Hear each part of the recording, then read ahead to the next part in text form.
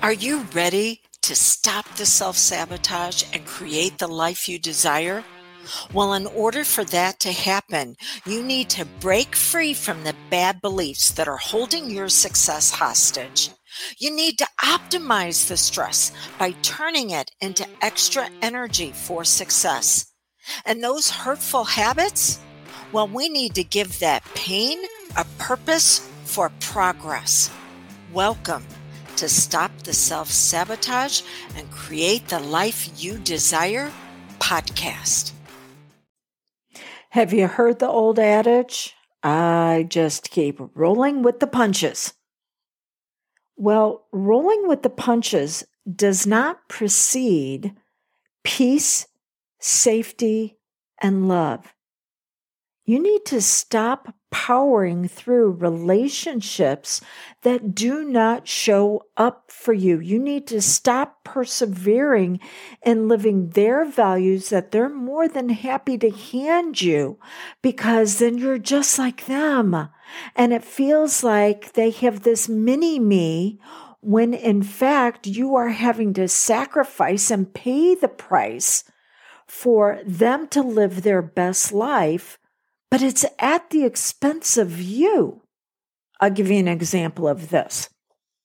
So I've been working with my mentor on a number of months on having conversations with the opposite sex in such a way to where if that person wanted to ask me out, there was that opportunity, being open and warm, and being the best me.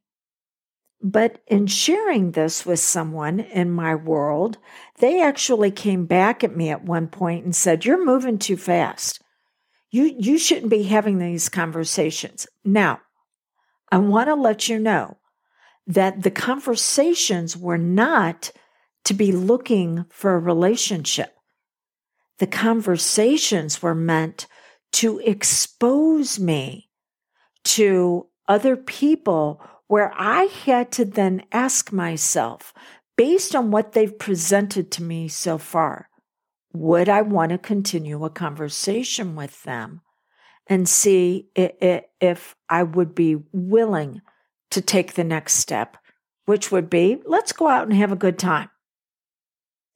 See, I had been through an experience where I personally was doubting my worth, my value, my esteem, my confidence.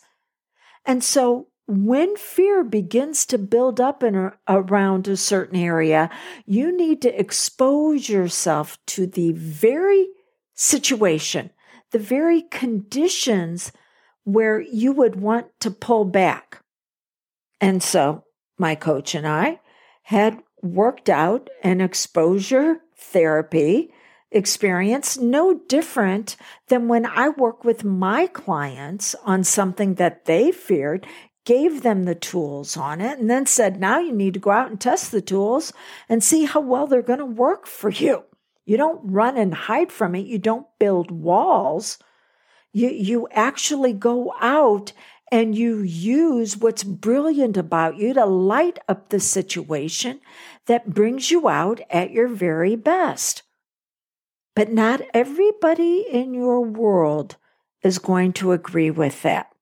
And I had someone who decided to share with me their values. And that's okay.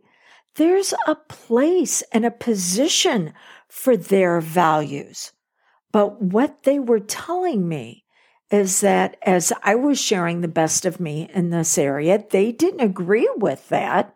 So I no longer needed to bring them in on those conversations. If I wanted to keep them in my world, I could find something else that I could share with them.